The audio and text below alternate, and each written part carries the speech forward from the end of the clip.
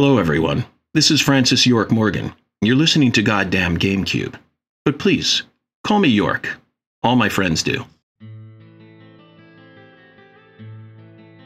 Hello, everyone, and welcome back to another episode of Goddamn GameCube. Greg and Beppy are your hosts today.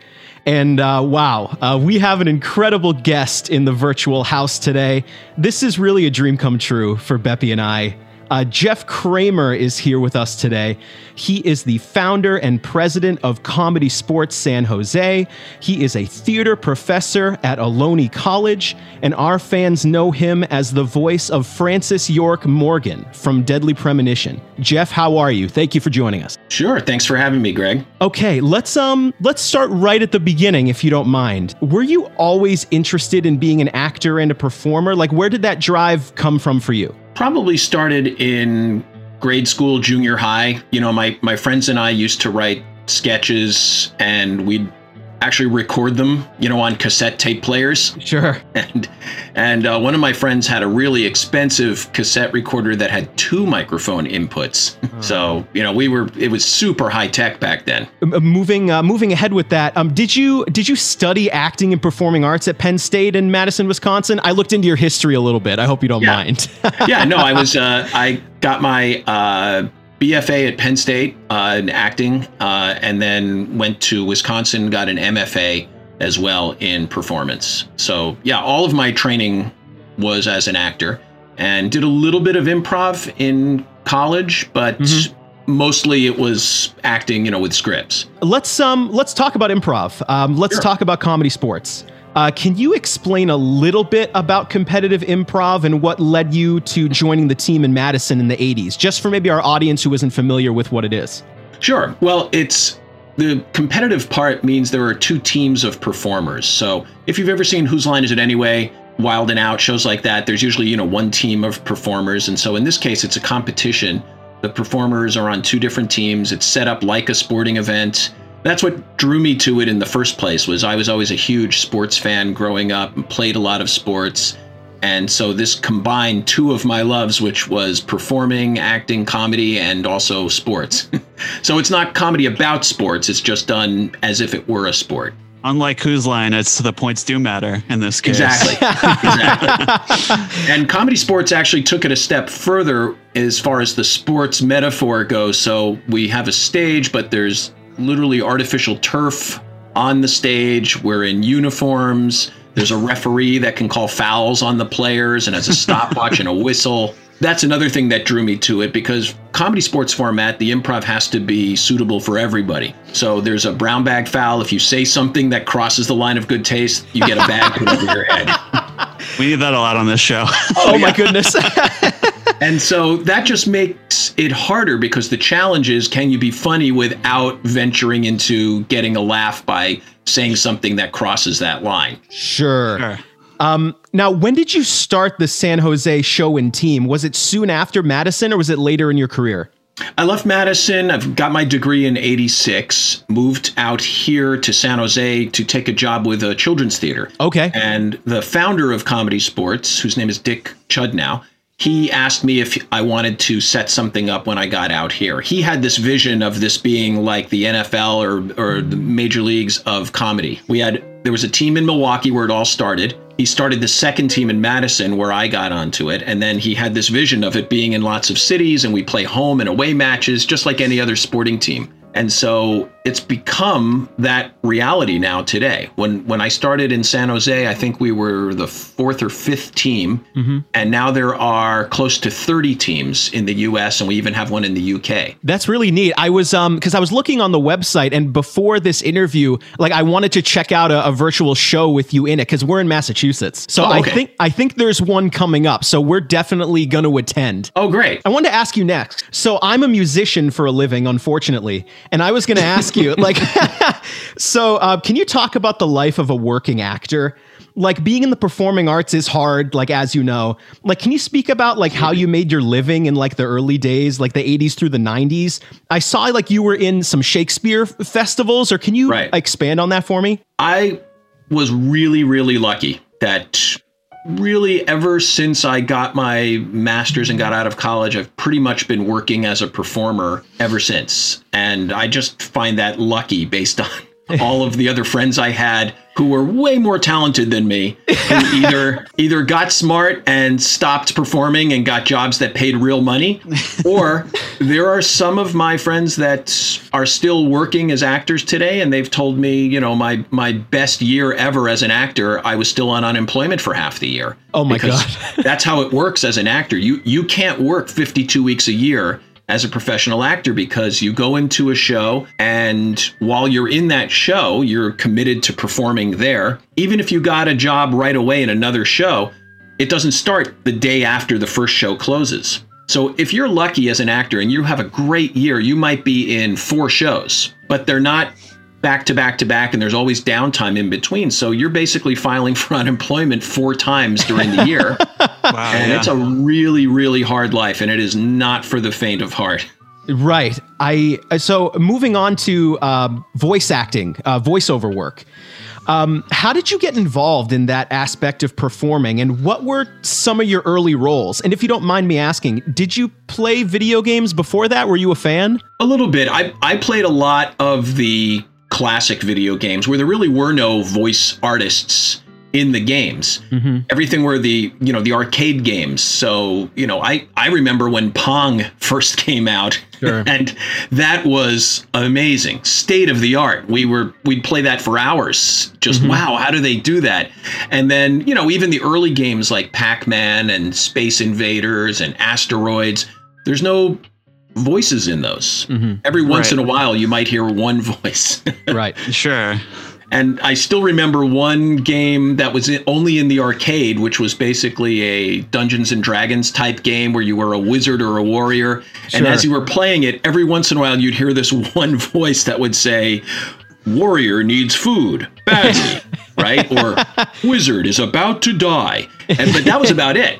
Yeah. So it didn't even occur to me anything like that. When I got to Ashland, when I was performing at the Oregon Shakespeare Festival, they asked some of the actors to do some books on tape where you were just doing voiceover for that. So I think that was really my first kind of foray into just doing any type of recording like that. I really enjoyed it because just the challenge of being able to read and record, it takes some skill, and the more mistakes you make, the harder it is for the engineers.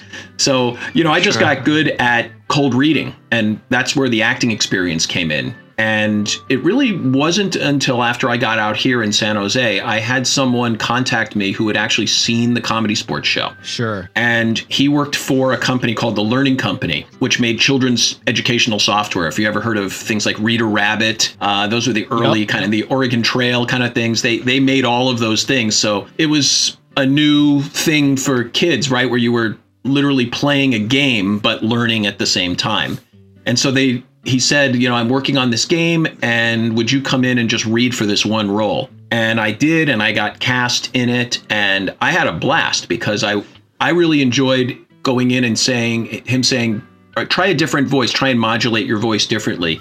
All the improv training, of course, made it easy for me to try that, and also fun. I would try something and he'd say, "Can you tweak it a little more?" And I'd do that. And he'd say, "Perfect, that's the voice." Got it. And then I got cast in more and more things. And that tends to happen sometimes in the voiceover world when they get used to working with someone that they like. Yeah. You get called in more often. And sometimes you're auditioning, but other times they just say, "I've got a role for you." Sure. And that's the best, when you don't even have to audition. They just know you and know what you can do. It's funny you brought that up, because I was actually just going to ask when I was just double checking all the voice roles that you had. And if I'm correct here, you actually voiced in a game that I played growing up called Clue Finders. And I was wondering if you remember anything about that. I think you were the villain in one of those games. That was the Learning Company. So that was an earlier role for me in the Learning Company. And that led to probably 10, 15 other games. And then this is how the networking happens. one of the other voice actors was also an audio engineer and had a studio. And for the most part, you don't meet the other actors when you're recording. You just go in, you do your part, they come in and do their part. And even if you're in scenes together, you've still never met. Right. But for some reason I think it was on the Clue, well, maybe it wasn't the Clue Finder. There was a math game I think I was doing. And there were a bunch of characters. And in the last scene of the math game, they had a party. And the audio engineer thought, I think it would be a great idea to bring all the actors in and have them all in the studio for this last section of the game. All right, on. We had this chemistry between the 5 of us in the studio. And so one of those 5 actors said, hey, I've been hearing your voice because you've been cueing me in my roles. And so it's great to finally put a face to a name. Right. And, he said, I'm an audio engineer too. I'd love to have you come in and read for some stuff in my studio. So I did. And then that led to a bunch of other things too. So a lot of that was just networking. And again, luck, just being in the right place at the right time, being able to be flexible. So for me, that's one of my favorite things to do, actually, is to go into the studio not knowing what they want yet. And they have an idea and you just try it a bunch of different ways. Raise your pitch, lower your pitch, faster, slower. Can you add an affect to the voice until it's exactly what they want? Yeah, no, I was just going to say I feel kind of the same way where I'm finally seeing your face over Zoom and after I've heard so many different voices that you've done.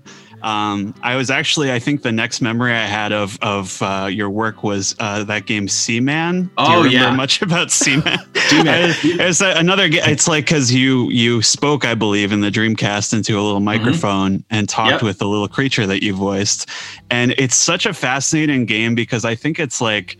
I think it's really innovative, but it's also kind of disturbing. And I was just curious if you had any like memories of like the direction you were given for that character or anything like that. Yeah, that was a blast. That was I would say the second longest voiceover I've ever had to do because they told me it was approximately 10,000 lines that I had to record. Deadly Premonition was actually longer, but Seaman at first was 10,000 lines. And that was actually harder because there wasn't really a backstory to it. Right. It was just, you just go in and just say all these lines. And now this next day, you're going to be doing horoscopes and you're just reading horoscopes, right? For 2 hours. This is unbelievable. But I was in the studio, I want to say 3 to 4 days a week for a month doing Seaman. And it was 9 a.m. to 3 p.m., I think, just all that time, and it was very dense. Yeah. Did you know what he was going to look like, or did they give you? They showed me some. Yeah, they showed me some pictures, and it was bizarre. That's incredible. I mean, when we were organizing this, and I was reading into your history, and I said, Seaman, that game, like that. That's incredible, man. That's wow. It was a really, really odd and unusual game, and I had to be sworn to secrecy. They did not want the word to get out that there was an actor voicing Seaman. It was this whole thing of Seaman is a creature, and you know how sometimes you'll see a movie where it'll say the voice is played by itself or something like that? The whole time I was doing it, I had to sign a contract saying I would not reveal that I was the voice of Seaman. Wow. And I don't even know that it was in the credits of the original game. It might have been if you got all the way to the end, but I can't remember. But I remember it was this whole shroud of secrecy that people could not know who it was, even though it's not like I was a celebrity or anything, but they wanted the voice to just be a voice. That's and fascinating. Not associated with anything. Yeah, it was pretty intense just doing. I have a picture somewhere of me sitting with 4 loose leaf notebooks that each have 300 pages in them on my lap. And that I had to go through all 4 notebooks to record that whole thing. That's great. And I've heard, I haven't seen it yet, but I've heard that there's some YouTube videos of some folks that have done some montages of them doing just really weird questions, asking to Seaman and getting the response, and they have it on YouTube. I haven't seen it yet, but that several years ago, it became another bump in popularity for the game just because these guys had uploaded these videos. And that part was really cool because Seaman led to a bunch of other things. Right. They said, we're going to do, Sega wants to do a national spot for Seaman. Yeah. And so I had to go up to a studio in San Francisco and record the voiceover for that.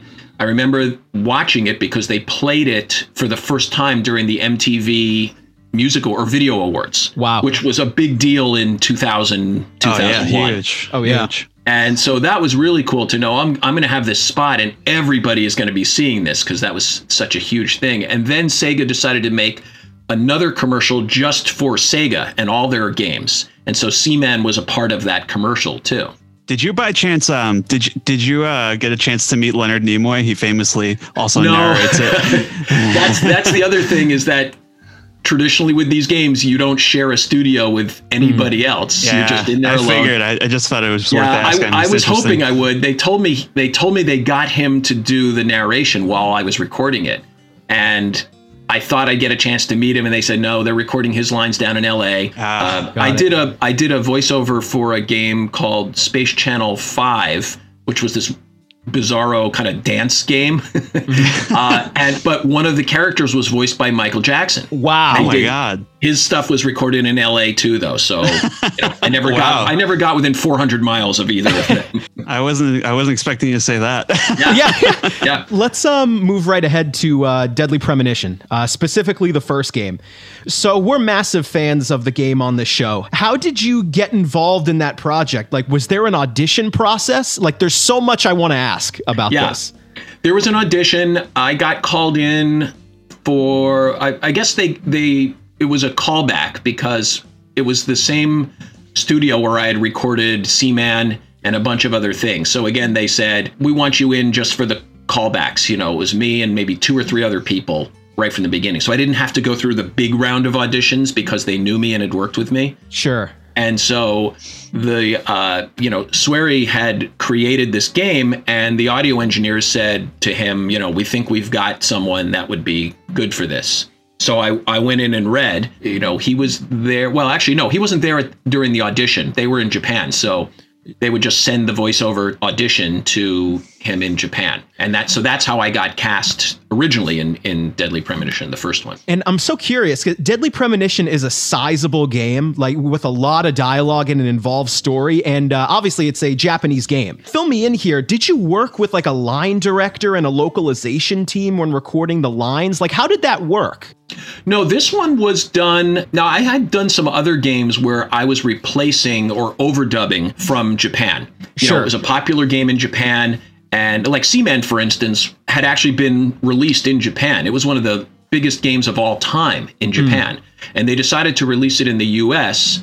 And so I was brought in to be the US, version of Seaman. I've done other games where it was recorded and then I just had to come in and just overdub it in English because they wanted to keep everything exactly the same, just switch out the actors. Okay. Interesting. But this one, if I remember correctly, was written to be released both in the US and Japan. So it would either have subtitles or if you were playing it and you were, spoke English, you would hear it in English. So Swery was there in the studio with the producer and 1 or 2 other people.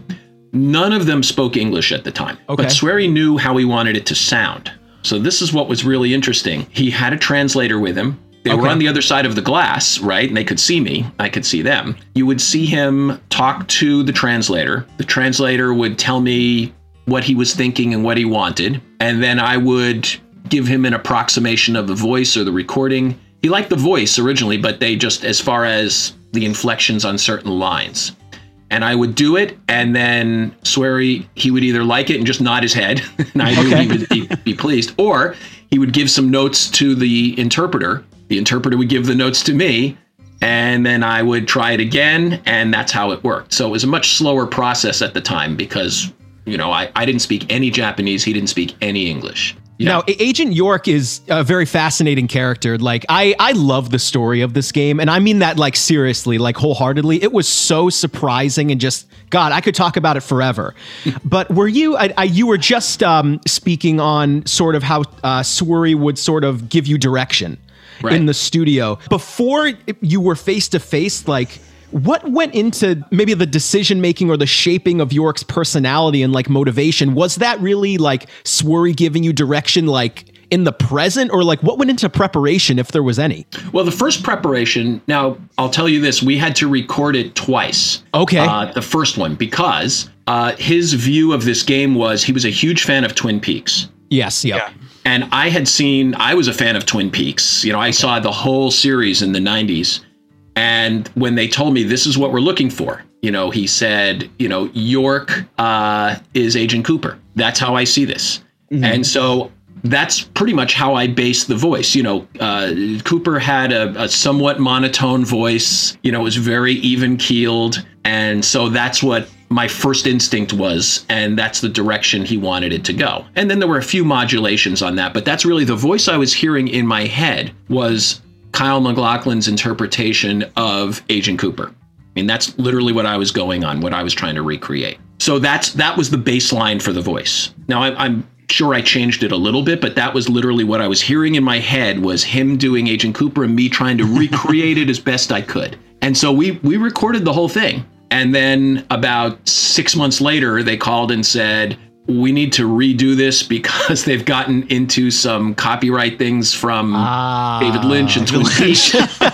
And it's a little too close. And so he actually had to change the name of the character and the name of the game. So the original title, if I remember, and I don't think I'm violating any non-disclosures here, but the original title of the game was Rainy Woods. Yep. And so it was too close, right? Sure. I'm trying to remember the first name of the character. It wasn't York, but it was something else. It was just too close to the show. Yeah, too close to the show. So we had to go in and just re-record every line where York's name was mentioned. Sure. And you know how many times he says, over and over. My name is Francis York Morgan. Call me York, right? Yeah. Well, it was something else. Sure. And so we had to change all of those lines. So that took a while to re-record that, which is why the first game didn't come out until, I would say, 2 years, if I remember correctly, after I recorded it. Got it. Wow. I'd forgotten about it. Yeah. Right? And suddenly that's coming out. And then, I find out the game is coming out. But that was my baseline for the voice, was that. And so it was basically just modulations and then Swery just telling me, here's the emotion that I think we're going for here. Yeah, I actually very much in that vein. My next couple questions were about, the Twin Peaks comparisons are pretty obvious, but it's so fascinating to me because it's sort of someone who has lived in Japan their whole lives, interpretation of Twin Peaks, right? And how that maybe colors their perception of America as a whole, and then sort of being translated back into English. So it's such a strange cultural reverb loop, I guess. Or something like a feedback loop, I guess. I was just curious because evidently you had to change it up a little bit if that played into the way you performed it all, if it was any kind of I don't know, because I feel like anime and manga is very kind of heightened and over the top. And, the Agent Cooper is, as you said, very kind of on an even keel. So I felt like there was some, I don't know if you added any particular color of that nature into the character at all. Well, that's what's interesting to me about voiceover work. As an actor, the director will kind of prod you in a different direction and you'll interpret it different ways. But a voiceover director will give you much more precise things specifically about your voice, too. Mm-hmm. An acting director won't say, I want you to make your voice higher or lower or different qualities to it. They'll just say, here's the emotion I'm going for. And with a voiceover director, they're basically saying, you need to back off the mic a little bit, give me a little bit more here vocally, think about the emotional state, but it's really all channeled into your voice. There's no movement involved like you are when you're on stage. There's no blocking. There's no anything. It's just all channeled into the voice and the emotion. And so it took a little while. It was different because of the translation and the different cultures, but we got into a groove after a while. I figured out what they needed and they adapted to me as well. They knew how to talk to me after a while to get what they wanted. That's cool. That's really It was not the weirdest thing I ever did. I did a voice. I had to do a voiceover once where the director was in a studio in Japan and we couldn't see each other. It was it was long before broadband where you could do a video thing. It was just, they had an DN hookup in their studio, I guess. So, they were at, maybe 5 megs. That was state of the art back then. Right. I don't even know if it was that fast. They would say something in Japanese. I would hear the interpreter in my headphones, right? Yeah. But we're not there. We're 10,000 miles apart. Yeah. And I would I would do the voice and I could hear the director in the background either saying something in Japanese, and I knew I nailed it when I would just hear, "Hey." I would just hear that, and they would go, "He said good," right? And I would go, "All right." I got used to hearing that, that sound, but that was weird. This was different because they were actually there. And if you want to hear a fun story, the first time we recorded this, which was, I think it was in Palo Alto when we did the original Deadly Premonition, they came out from Japan. They were there for 3 weeks while we were recording, but we went out for lunch and they wanted to drive, even though we had another car. They said, "No, we want to drive ourselves to lunch." And they had rented this muscle car. I can't remember what it was, but it was, a big American muscle car. And they just said, "We don't have these in Japan. And whenever we get the opportunity, they want the experience." This is what they wanted to drive. So I think they had like a Mustang with a V8, and it's just, this big, huge muscle car. And so it was fun just watching, these guys were like, "This is what we want to do while we're here." And that's amazing. Let me ask you this before we move on. Were any lines in the game improvised by you, or was this very strict and scripted? No, all scripted. The only thing that I would do is if they needed sounds, if there was an exclamation of a sound, of a punch or something like that, then I was making sounds which weren't in the script. And I would just try a bunch of different sounds. They would say, "Give me 10 different oofs," or something like that. Or 10 different, kind of thing. Did you like sort of, the way, I guess did you read the script sort of? I mean, I'm sure it was changing over the course of, you said you recorded it twice. Did the story change significantly, or were you kind of sucked into the, because I was like, when it comes to the script of this game, I found it made more sense than I was expecting, because when you think about Twin Peaks, it's very like, I feel like David Lynch is very much like a feel artist. Like this is a small town and this is just the way people are. But in this game, it's like there's actually something in the water, essentially. So I was really taken aback by were you like kind of as surprised by the story, like the directions it took? Yeah. Now here's another interesting thing that's the difference between acting in a play and acting in a voiceover role. I never saw the whole script before I started recording. You just came in and you were given the 20, 30, 40, 50 pages you were going to read that day. And you didn't see ahead. When I'm acting in a play, I get the whole script. I know the whole story before I even start. Right. And in this one, it just came in pieces, and they didn't want me to know the ending. Wow. Or even what was going to happen next. That's cool. Until we got to, I found it as I read it. And in some parts, I really didn't even know what was going on there because, again, it's just my line. Right. Sometimes I'm in a scene with other people, but that's all I'm seeing is that section of the script. And so there were times where I'd say, well, what happens after this?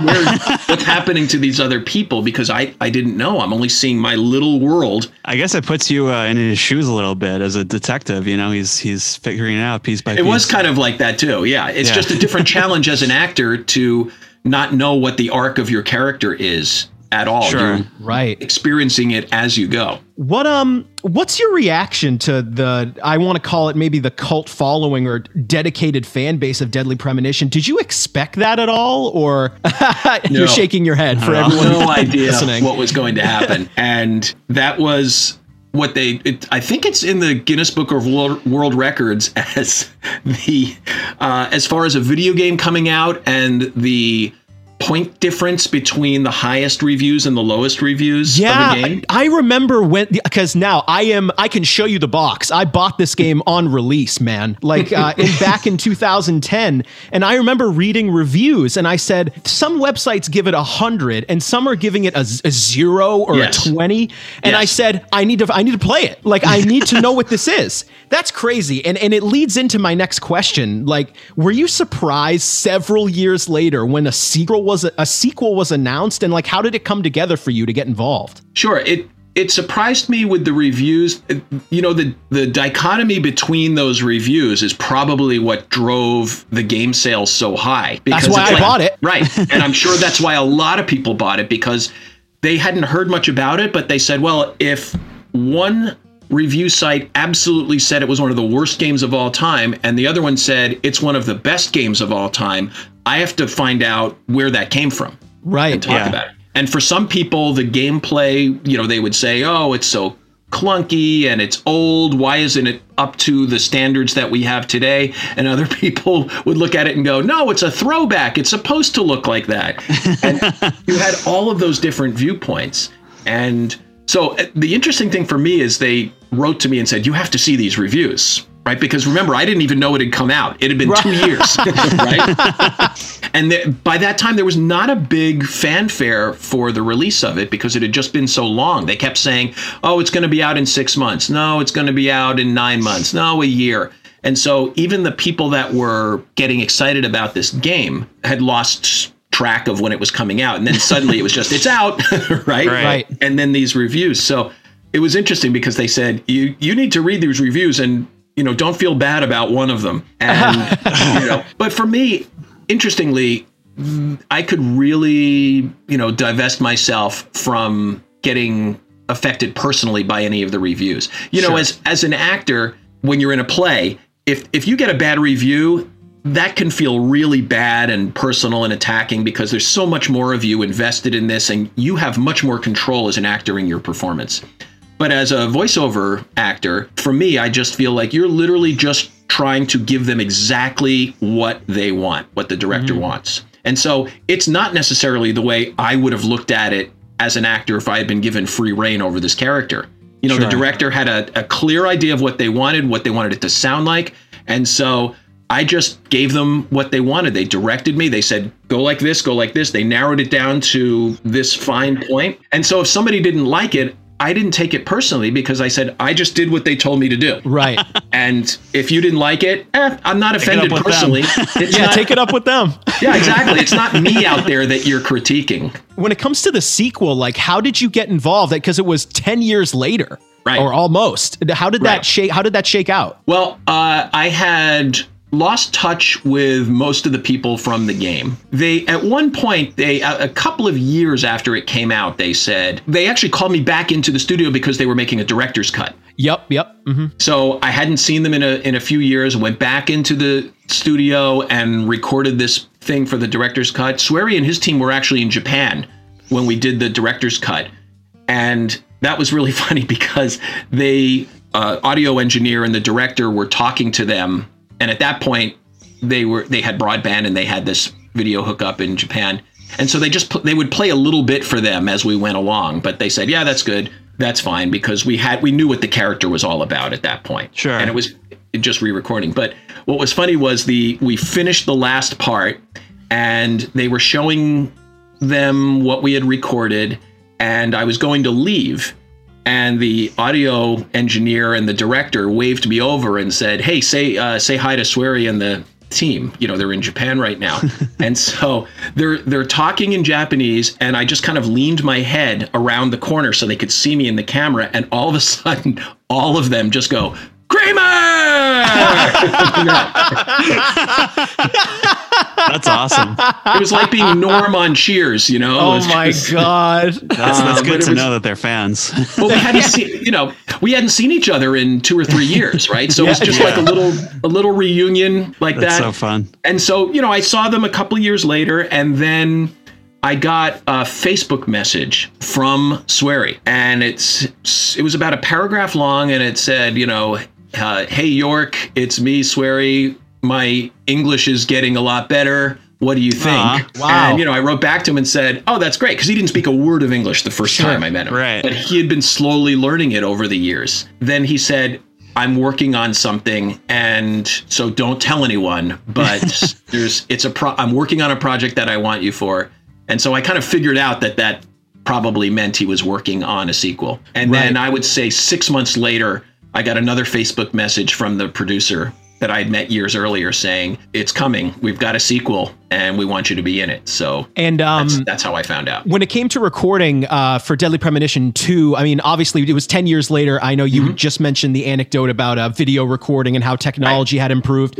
Any anecdotes from those sessions, or was it pretty cut and dry? Well, the interesting thing was, of course, I had no clue what the voice sounded like anymore.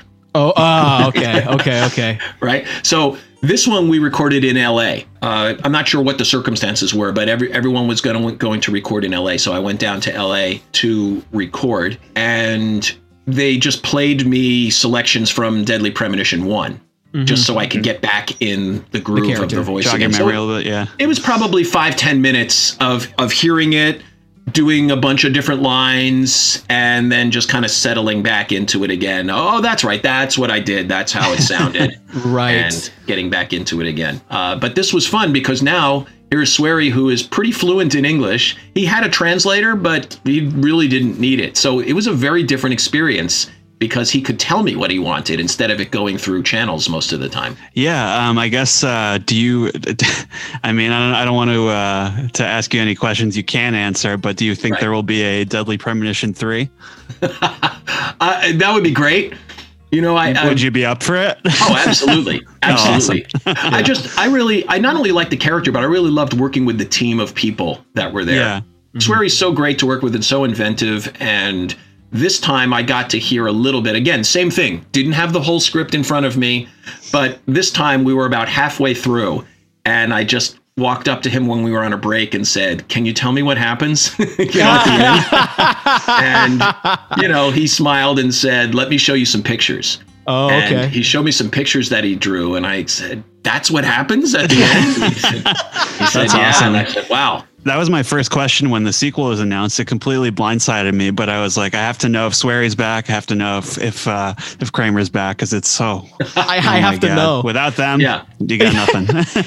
Well, I thought it was just ingenious the way he set up the second one. I don't know if I should talk about it if there are spoilers. I mean, the game's been out for quite a while now. I finished it, so now. I'm good. Okay.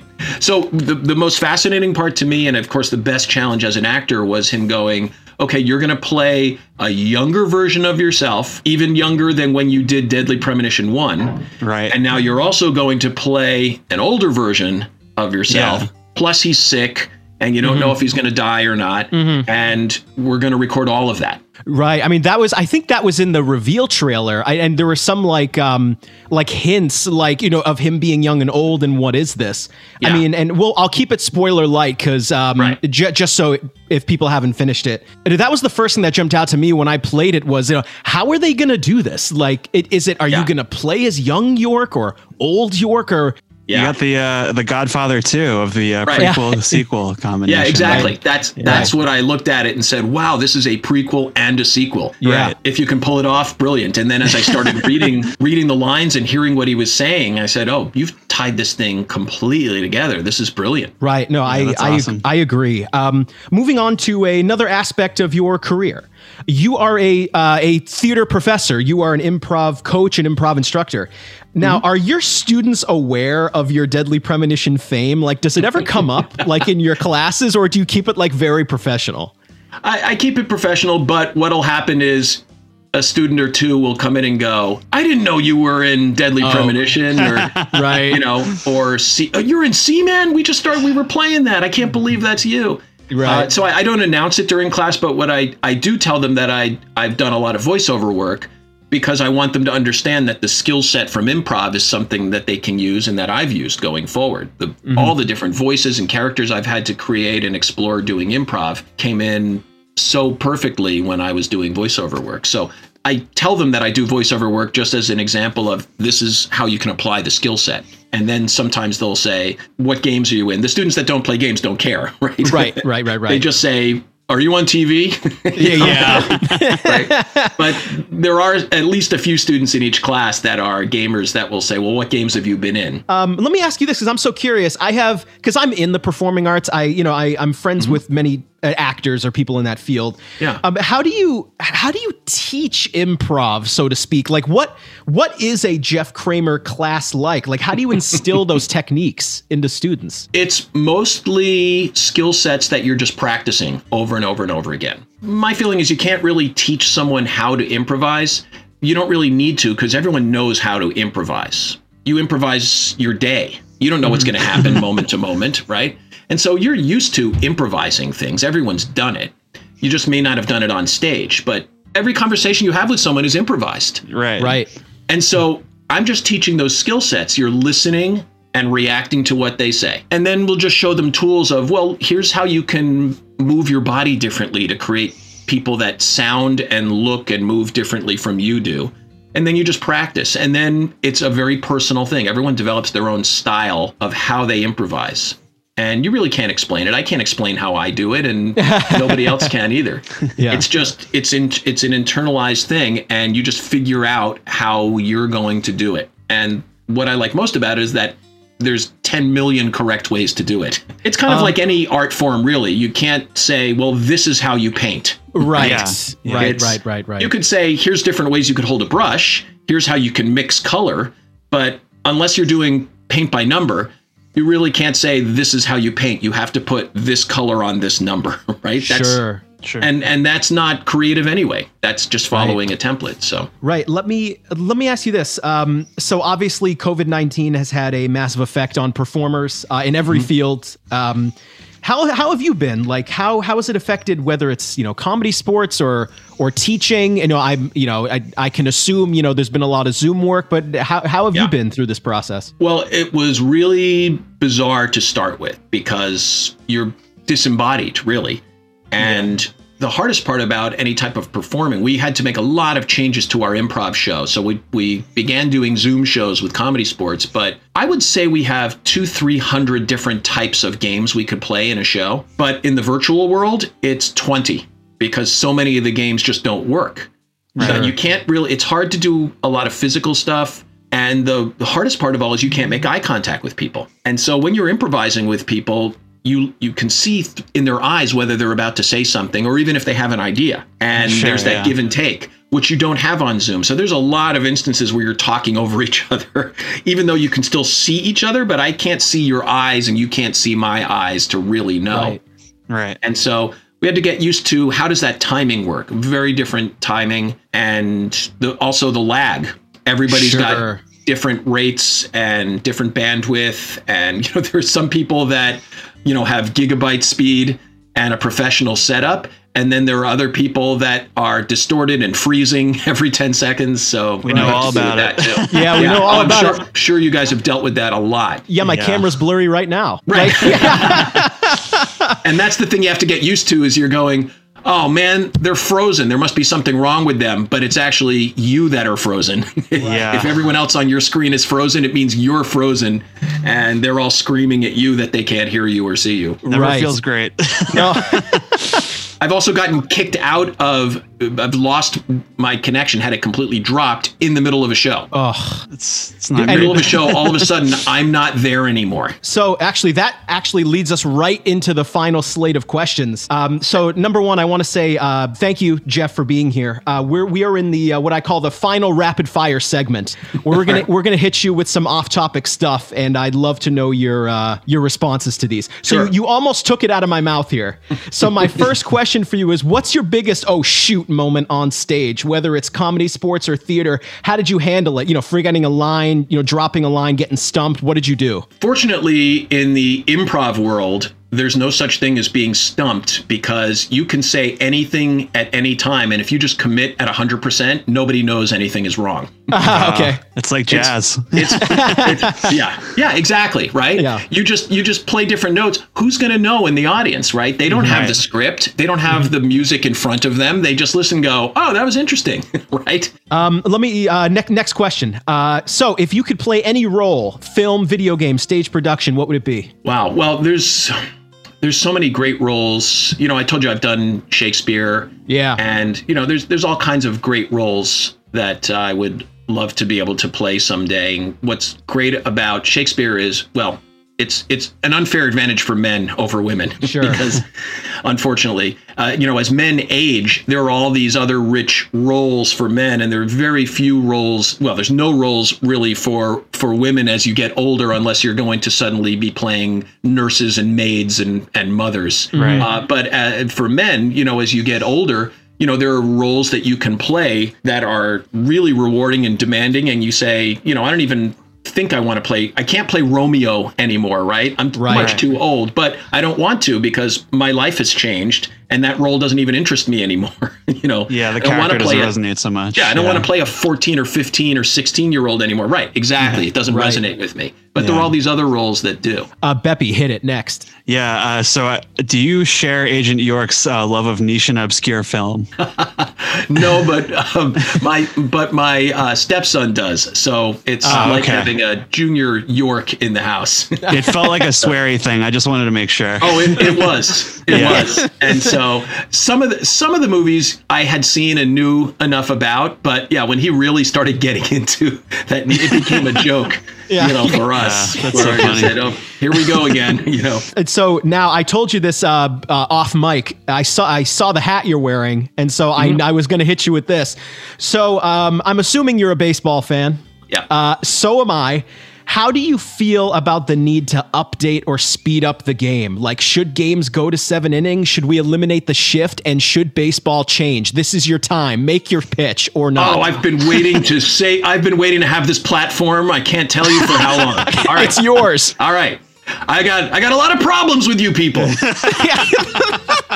Airing of grievances. Yeah, I'm airing grievances right now. No, if you're going to change the rules, then you have to allow to change everything else. So here's one really stupid thing that just happened recently. So Madison Bumgarner pitched a no-hitter in the first half of a doubleheader that went 7 innings. Yep, shortened game. They're not giving him credit for a no-hitter. Because it wasn't 9. Wrong. What? Absolutely wrong. What? Absolutely wrong.